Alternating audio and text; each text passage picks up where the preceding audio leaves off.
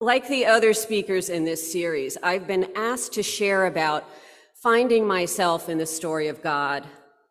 I was in a warden's meeting with Christine and Hyatt early Friday morning, and they both talked about how studying scripture was very much part of their faith tradition from an early age. Christine mentioned something she did in youth group called sword drills related to finding and memorizing certain passages of the Bible. I grew up in a faith tradition as a Catholic where we were not encouraged to study the Bible as a spiritual practice.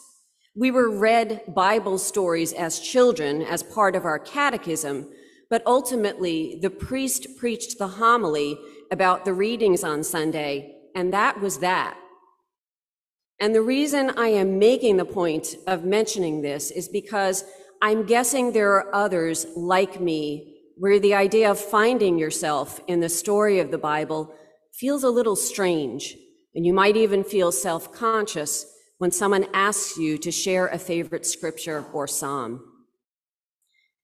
And so it wasn't until I was well into my adulthood that I really started to make scripture part of my spiritual practice. A couple of years ago, I decided I wanted to read the whole Bible and listen to a podcast called The Bible Recap to guide me. The podcast takes you chronologically through the story. As a side note, I still have not finished yet. For this summer series on how scripture has formed and shaped me, I want to talk about a Bible story that I keep returning to at this moment in my life. I particularly find the overarching story of Moses leading the Israelites in the wilderness very relatable, and not just because I have a poor sense of direction. But I am at a time in life where I have opportunities to lead in my personal life, in my work life, and even here in my church life, all combined with a penchant to be a perpetual people pleaser. As a reminder, the journey should have only taken about 2 weeks, and instead it turned into 40 years. Throughout the journey, the people complained to Moses, "Don't follow God's rules, sin, repent, and rebel again." Meanwhile, Moses' goal is to get them to the land of milk and honey that God promised them. The reading I selected today is not necessarily my favorite from that story, but it resonates with me. Here's Moses. According to the story, we're roughly 38 years into the journey. He's supposedly around 120 years old at this point, having the latest set of complaints lobbed at him. This has been decades of him having to hear the whining and complaining of the people he's leading. And these complaints are not even from the first generation he set off on the journey with. This is their kids now complaining. Talk about a learned experience. There's no water. Do something. He was probably tired, obviously dehydrated, and off his game that day. And rather than speaking to the rock to release the water as God instructed, he made the mistake and struck it, likely in a moment of exhaustion and frustration. Who could blame him? Yet, boom, you screwed up, buddy. You just lost your golden ticket to the promised land. Think about it. Have you ever been working towards something, a goal, an expected life event, an anticipated career trajectory, and all of a sudden the door closes and that opportunity is gone? What's interesting to note, Moses lives for another couple of years after this. He's told, you can finish the job, but the reward will remain out of reach. As I said, this whole reading resonates with me at this moment in life. I'm headed towards the final months of being warden at St. Peter's. I'm headed towards the tail end of my career. I'm headed towards a milestone birthday, and the idea of retirement looms in the not-so-distant future. I have worked hard in all areas of my life, And while I feel like I'm at my most wise and have the most to offer, I'm facing these chapters closing, and I keep thinking, what is the meaning of it all? What does the finish line even look like?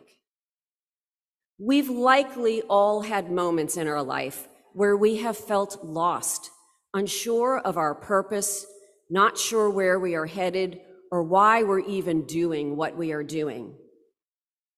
Being lost in the wilderness can look and feel like many things: loneliness, anxiousness, emptiness, confusion, a place where there is nothing productive.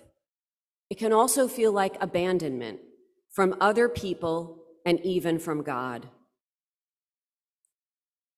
My two sisters and I, and they are in the same phase of life as me, have been reading a book called Life Worth Living, A Guide to What Matters Most.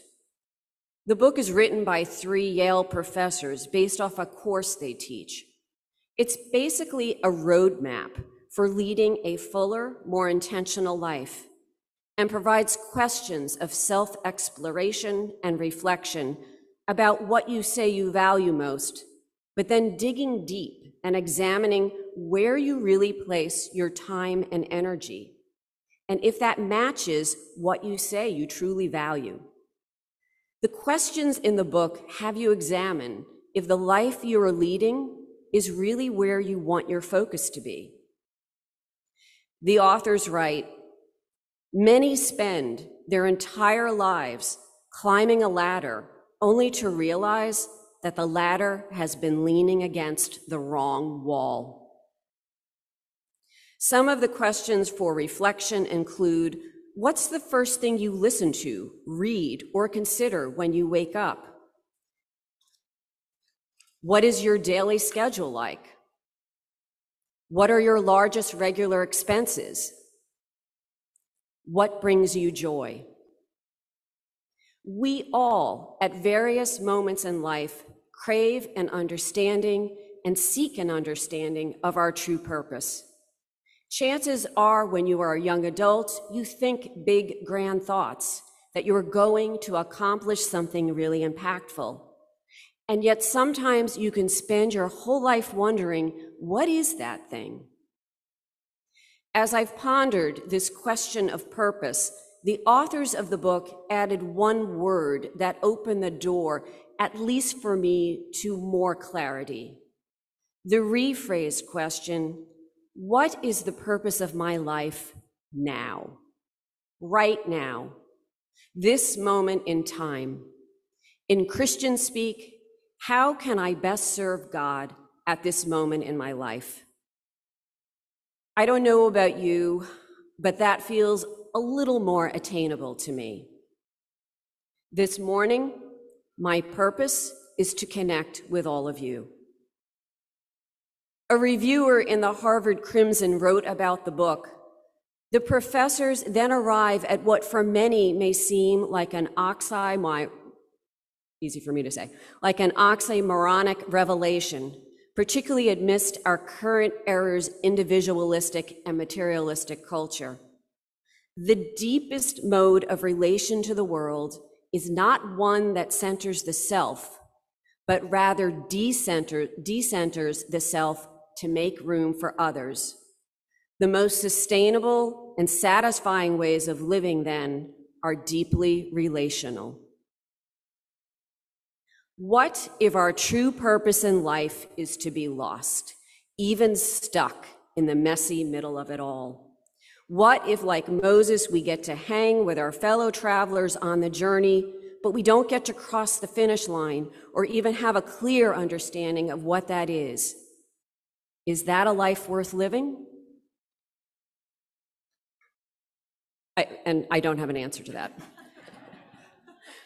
What we do know about Moses' wilderness journey is that God was in the midst of them the entire time. The Ark of the Covenant traveled with Moses and the Israelites throughout the journey. God was there. The one thing you can do when you feel you're going through the wilderness or when you feel stuck, you can call on God. God has the power to bring you out of the wilderness of life.